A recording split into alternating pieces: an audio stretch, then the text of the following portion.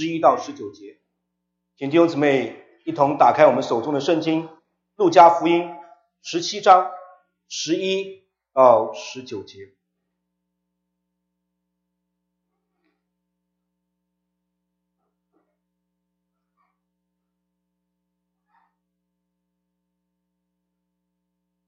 路加福音的第17章11到19节。如果你手中有圣经的话，找到之后我们一同诵读上帝的话语。耶稣往耶路撒冷去，经过撒玛利亚和加利利，进入一个村子，有10个长大麻风病的，迎面而来，远远的站着，高声说：耶稣，夫子，可怜我们吧。耶稣看见，就对他们说：你们去把身体给祭司查看。他们去的时候就洁净了。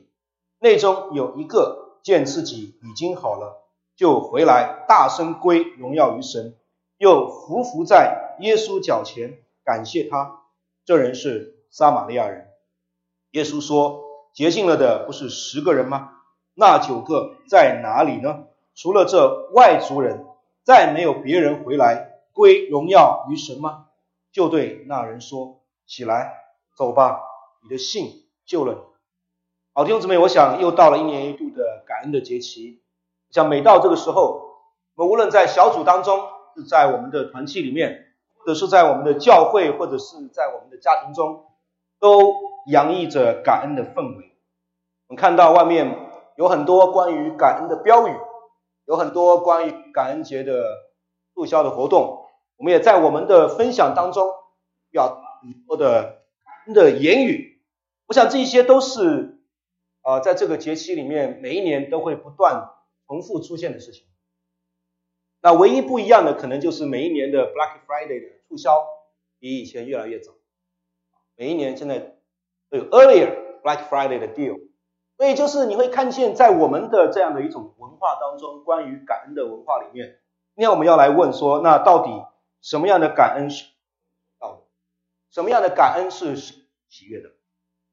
或许你会问，难道那还有分别吗？难道我就说一句感谢上帝还不够吗？我想感恩并不是基督徒才独有的行动，感恩也并不是基督徒才有的独特的心态。那在媒体列出的25个最让人感恩的事情里面，大概你会看到这里面当然包括你的家庭、你的 friends、你的 health、你的 home、你的 job、你的 food、你的 education， 甚至还有你的 pets 等等等等的。你会看见这25个有媒体列出来最值得我们去感恩的事情里面，你发现好像跟你是不是基督徒没有关系，没有本质的关系。这个世人也会感恩的，这世界人很多人也会常常的教导。你会发现感恩好像并不是基督徒才独有的。那么今天我们要问的问题是，那到底什么样的感恩会让我们基督徒的感恩跟这个世界的感恩不太一样？当然这些事情我想有一些也需要我们去感恩的，也是需要我们去感谢上帝的，但是在本质上，我想我们基督徒的感恩跟这个世界是不太一样。我们所说的一句简单的感谢神，他们背后是独特的。今天我们会一同借着路加福音的第17章11节到19节的这段经文，我们来看到底合神心意的感恩需要具备哪3个特征。希望在今年这个感恩的节期里面，跟弟兄姐妹再一次来学习什么样的感恩是合神心意的感恩。第一点，我们就要看到我们需要看自己的需要。感恩很重要的问题就是你看自己的需要，就是在我们的属灵生命当中的需要。如果我们说基督徒感恩的对象是神，那么我们之所以能够感恩，我们感恩的一个前提或者感恩的基础，是因为你跟我时常把我们的需要带到神的面前，并且我们在我们的这些需要上真实的看到上帝的恩典和怜悯，并且来呼求上帝的恩典和怜悯。所以就好像这10个长大麻风的人一样，在路加福音的第17章12到13节是这样描述他们的，说耶稣进入一个村子，有10个长大麻风的迎面而来，远远的站着，高声说：耶稣，夫子，可怜我们吧。他们来到耶稣的面前，寻求耶稣的帮助，并且说：主啊，怜悯我们吧，可怜我们吧。The Lord, have mercy on us。 我想如果我们没有时常来到神的面前，有一颗寻求的心，那么你跟我今天就很难有感恩的心。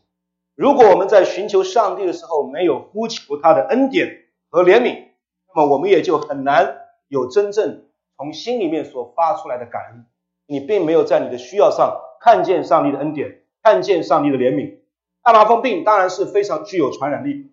在今天好像并不是什么大病，但是在耶稣的那个年代，大麻风病的性质可能比今天的新冠要严重很多。当然他们也都需要被集中隔离的，他们也需要被赶离人群的，他们也不是自愿的，是被逼的，是无奈的。他们一旦得了这个病就需要被隔离。那么他们的痛苦主要来于3个方面。这个大麻风病人为什么会如此的痛苦？首先当然是肉体上的。大麻风病在耶稣的那个年代还是不治之症，得了这个病你唯一的选择大概就被隔离的时候怎么样呢？就是等死了。这是在耶稣的那个年代，大麻风病人最经历的最直接的痛苦就是肉体的痛苦。那么第二个当然就是精神上的痛苦。他们得了这个病之后就需要被长期的隔离，不是今天我们得了新冠之后按照 CDC 的规定要隔离多久，也不是按照中国的防疫政策是几加几的。一旦你得了大麻风病，你的隔离就是终身隔离的，就是得了病之后就一直是与世人隔绝的，你唯一能够相处的对象大概也就是其他那几位跟你一起得了大麻风的病人，所以他们没有办法见到他们的家人，他们没有办法与他们的朋友与他们的社区接触，所以他们在精神上可以想象是无比的痛苦。最后他们在灵性上的痛苦。大麻风病人被视为不洁净的群体，意味着什么呢？意味着他们需要他们犹太人的信仰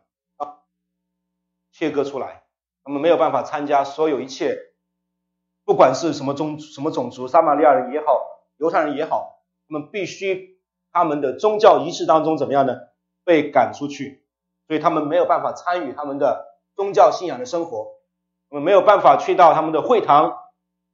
他们没有办法去参加各种犹太人的节期，他们在信仰上，他们在灵里面是无比的痛苦的。所以他们在经历这些的需要的时候，当他们在经历他们所面对的环境的时候，他们听说耶稣来了，他们所做的事情就是来到耶稣的面前呼求说，主啊，求你可怜我们。但是经文的描写也非常的有趣，说他们是远远的站着，远远的站着。为什么呢？他们是不可以接近人群，走到耶稣的面前说，耶稣你摸我就好了。我们不可以走进任何的人群。他们得了这个病之后被隔离，而且是要与人群怎么样呢？保持一定的距离，保持一定的距离。可是他们却大声的向耶稣呼喊说，耶稣夫子，可怜我们吧。弟兄姊妹，我不知道你跟我是否时常有这样的心志，你跟我是否时常也愿意来到神的面前呼求说，主啊，可怜我吧，主啊，求你的怜悯临到我。我们是不是真实的意识到需要上帝的恩典和上帝的怜悯？当我们工作压力大的时候，当我们的人际关系紧张的时候，甚至当我们在教会的侍奉遇到挑战的时候，或者当我们的家庭不和谐的时候，当我们的生活不如意的时候，当有些弟兄姊妹做生意的时候，生意的景况不是那么好的时候等等，我想这些挑战和这些困难，我们寻求各样的方法，我们找各样的方式去希望得到帮助，我们学习各样的知识。我认识一个朋友，他的孩子因为有一种特殊的需要，他说他看了跟他孩子有关的书比他自己还要高，他要学习各样的知识，怎么样可以帮助他的孩子，跟他的孩子沟通。我想这些都是需要的，但是我想最根本的，你跟我是不是能够愿意来到神的面前寻求上帝的帮助？这个是你跟我今天可以感恩的基础。当你没有看见自己有真实的需要的时候，当你没有真实的看见自己里面迫切需要上帝的恩典和怜悯的时候，你就根本无法从你的内心深处发出对上帝的感恩。所以我想今天你跟我需要真实的看见自己里面的需要，我们对自己的需要认识有多大，我们对神的感恩才会有多么的真实。否则的话，我们对神的感恩很可能只是文化的因素，或者只是流于表面，是一种形式。好像在小组聚会里面别人都分享感恩的事情，我不分享好像不太合适。那我就找一个大家都可以分享的，就是感谢神带领我的家庭今年都平安。这是我们常常可能会听到的。我想弟兄姊妹，今天你跟我真的需要对自己的需要有深入的认识，在凡事上有一颗寻求神恩典和怜悯的心，不然我们就没有合神心意的。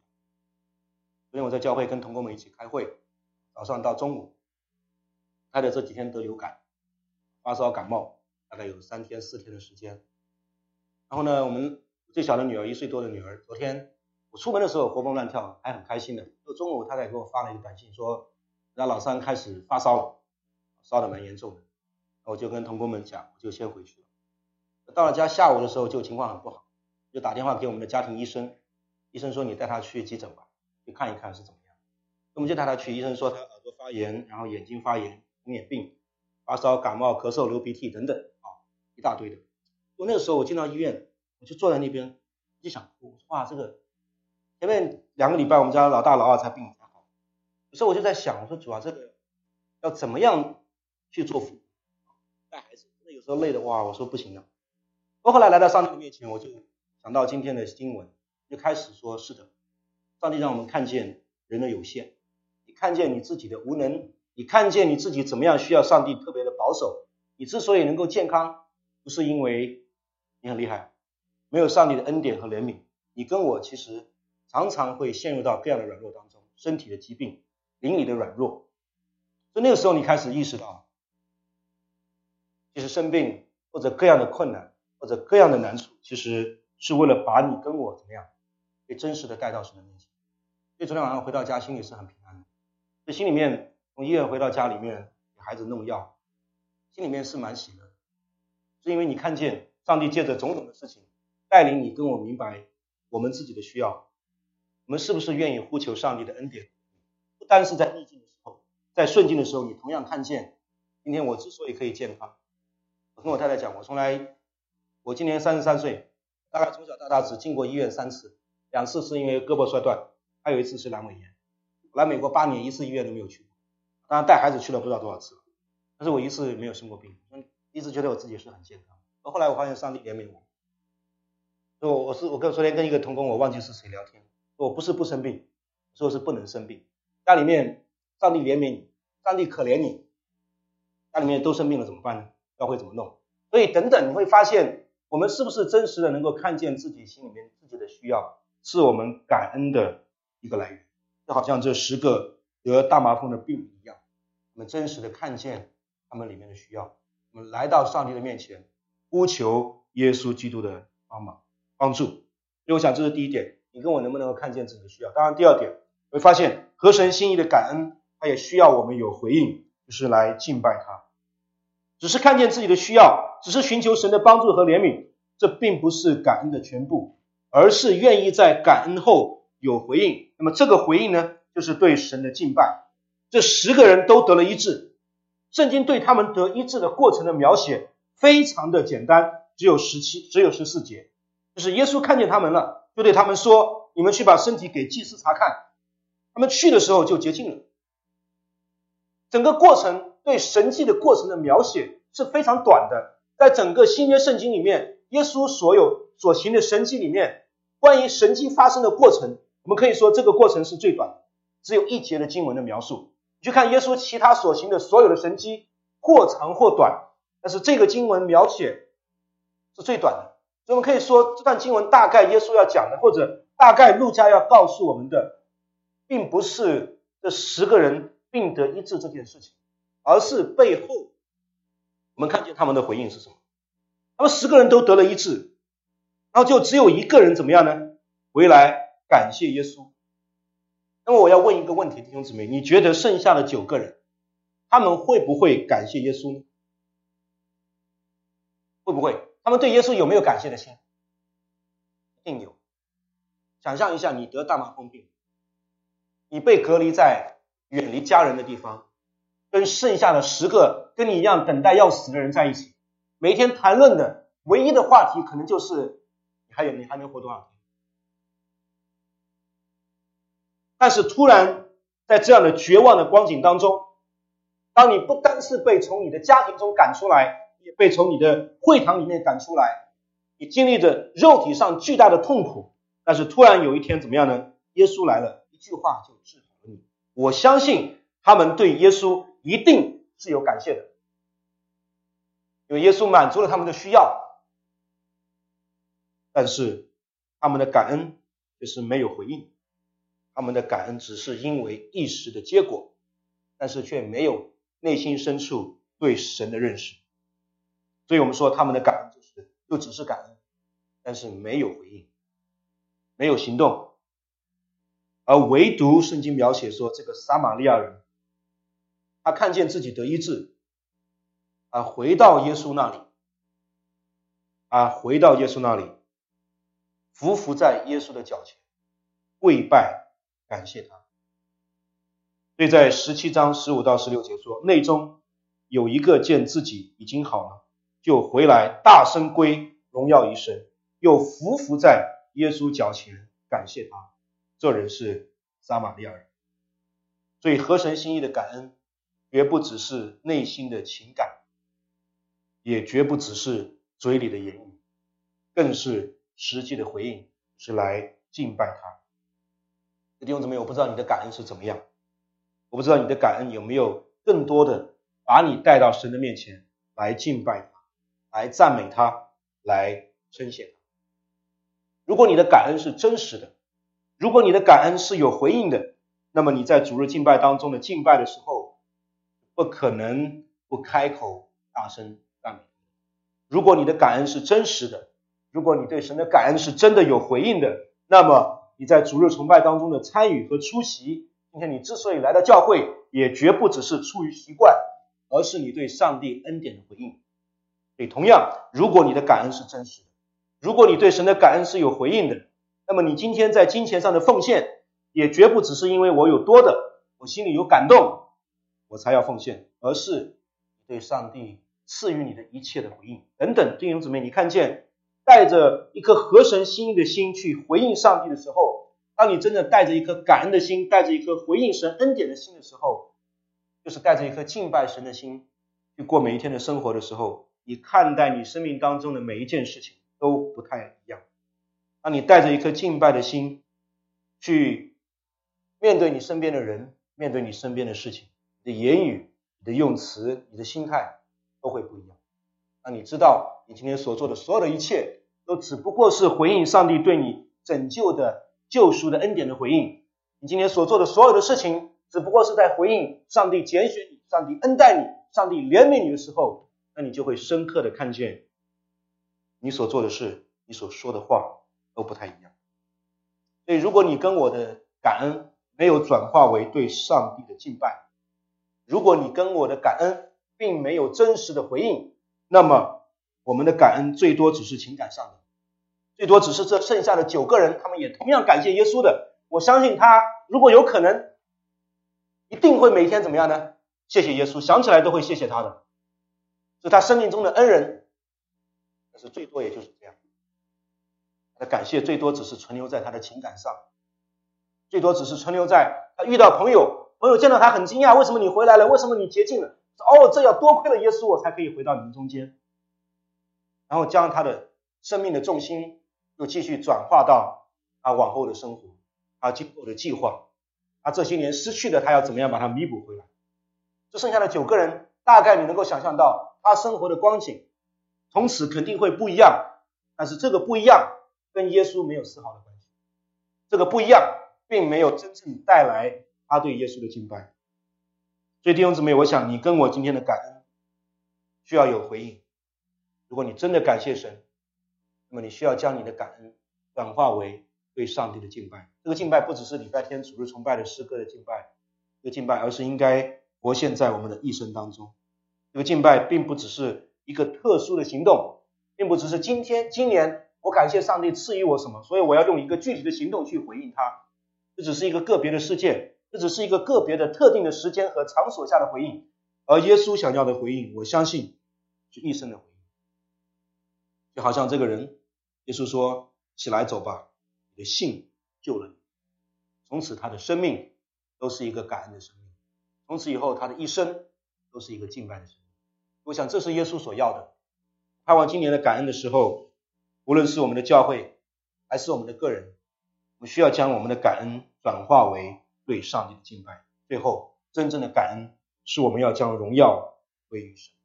合神心意的感恩从我们认识自己的需要开始，寻求上帝的恩典和怜悯，然后我们需要用我们的敬拜去回应上帝的恩典，让我们的感恩不只是停留在某些特定的场合或者时间，而最后合神心意的感恩就是要将荣耀归给神。所以在17章的15节，内中有一个见自己已经好了，就回来大声归荣耀于神。紧接着18节，耶稣说，除了这个外族人以外，再没有别人回来归荣耀于神吗？你看见这里是耶稣的提问，耶稣的透过这个问题，你可以看见耶稣所看重的，人们在领受神的恩典后，是不是归荣耀于神？耶稣没有问，除了这外族人，再没有别人回来感谢我吗？没有。耶稣所关心的是我们到底有没有将荣耀归于神。在我们领受神的恩典，领受神的怜悯之后，你跟我是不是愿意将荣耀归于神？而使得这个撒玛利亚人他真正有合神心意感恩的原因，是因为他看见发生在他身上的事情，不单只是他病得医治，更是上帝荣耀的彰显。所以他所做的最重要的事情，就是来到耶稣的面前，不单感谢他，更是怎么样呢？将荣耀归于神。这是在他生命当中他所活现出来的真正合神心意的感恩。归荣耀于神意味着他清楚的知道发生在他身上的事情是上帝的恩典，是上帝的怜悯，是上帝大能的彰显，与他个人并没有本质的关系。因为耶稣可以医治任何人，耶稣可以借着任何人的病得医治，都可以彰显神的恩典。所以他看见的是超越他自己个人的所得之外的，他看见的不单只是定睛或者停留在他自己所得到的，而是他清楚的看见上帝在他身上做了什么，而不是他自己做的什么。他唯一能做的就是跪在耶稣的面前呼求他的怜悯。所以他看到了自己的需要，寻求耶稣的帮助，他将他自己的感恩转化为对上帝的敬拜。更重要的是他归荣耀。许多时候弟兄姊妹，我们的感恩，我们需要诚实的说，虽然嘴上说感谢神，但是时常内心是洋洋得意的，总觉得自己足够优秀，足够努力，足够聪明，所以才取得了如此的成就。而感谢神，归荣耀于神，只不过是我们在人前的一种固定的一种说法。好像作为基督徒，我在跟别人分享我的成就的时候，如果最后不加上一句感谢神，好像我就不是很属。但是我们的内心是不是真的愿意将一切的荣耀归给神？难道很多时候我觉得我努力工作，所以我的工资这么高，跟神有什么关系？当然我们觉得我辛苦的工作，所以提升了职位，这跟上帝有什么关系呢？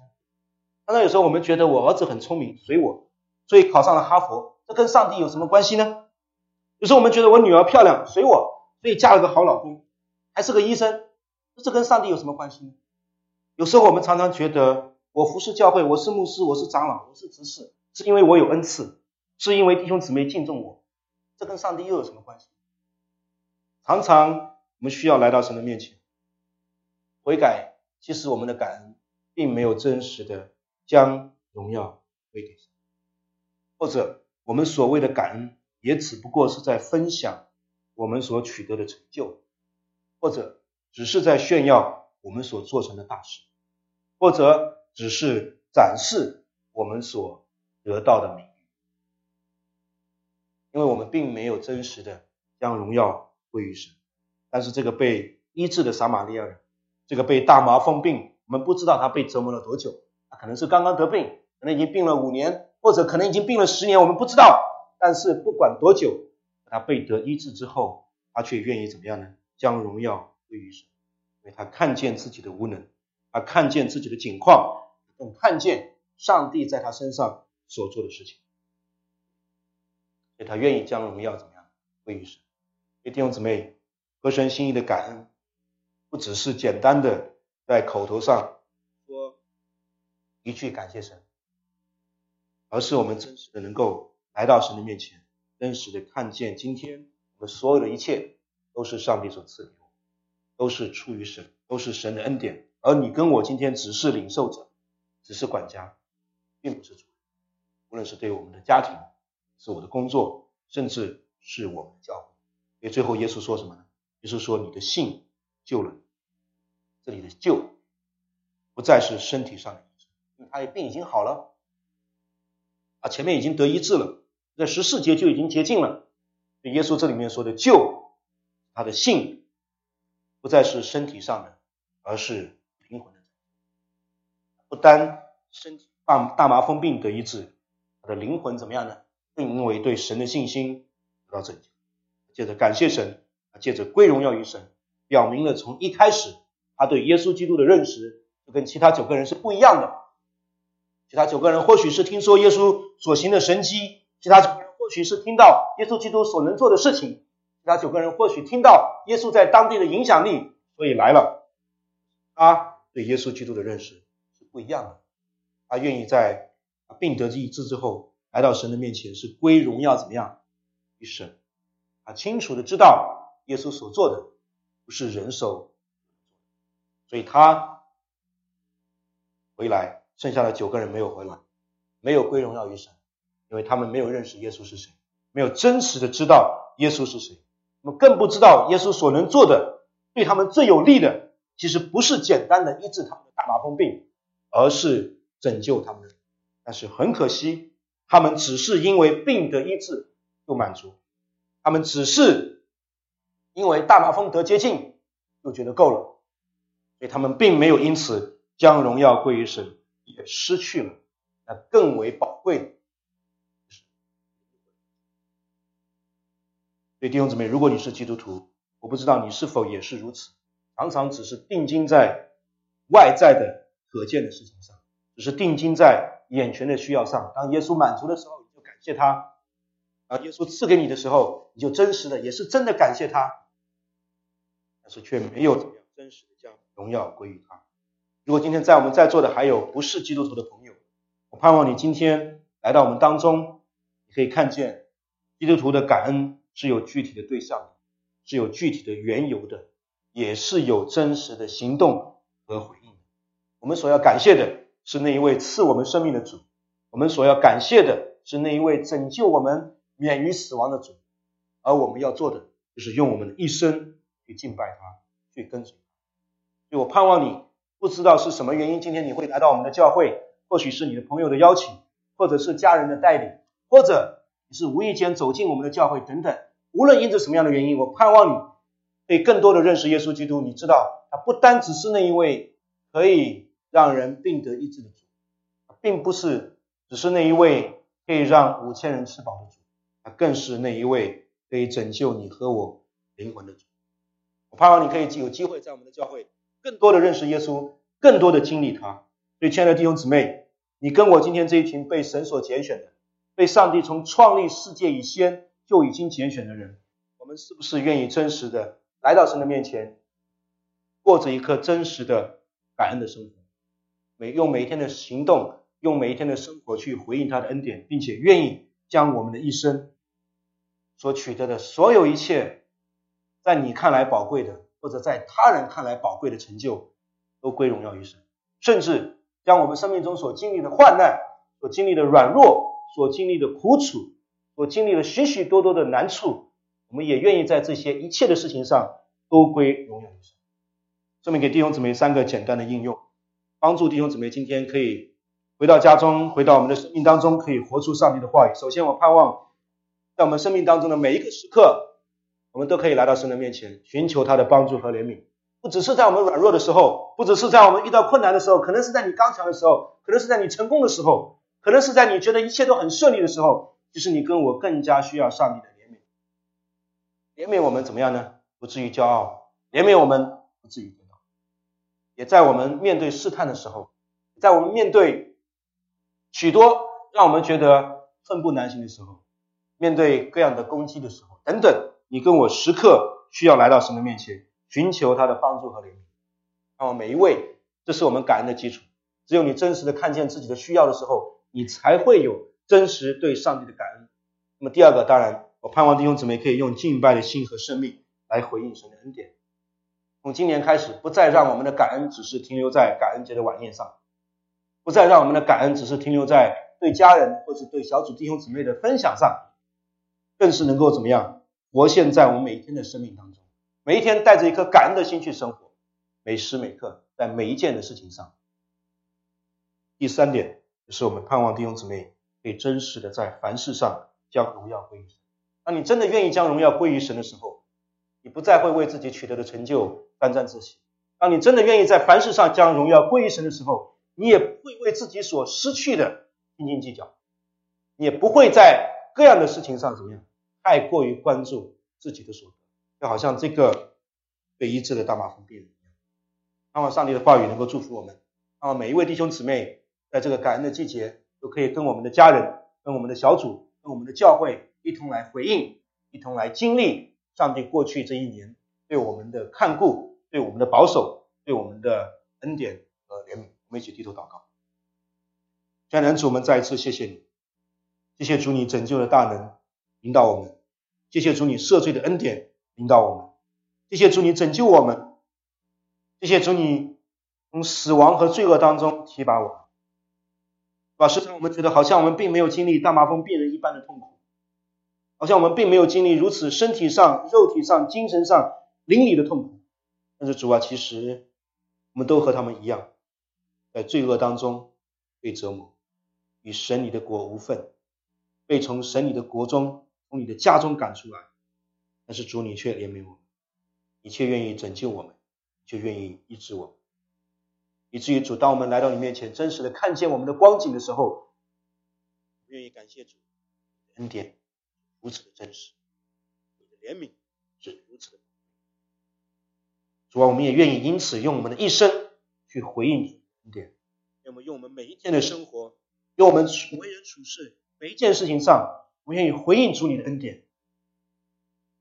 我们更愿意在我们的一生中，在我们所经历的每一件事情上，或大或小，或成功或失败，我们都愿意将荣耀归给你。因为主，你是爱我们的主，所有的一切都是你所赐的，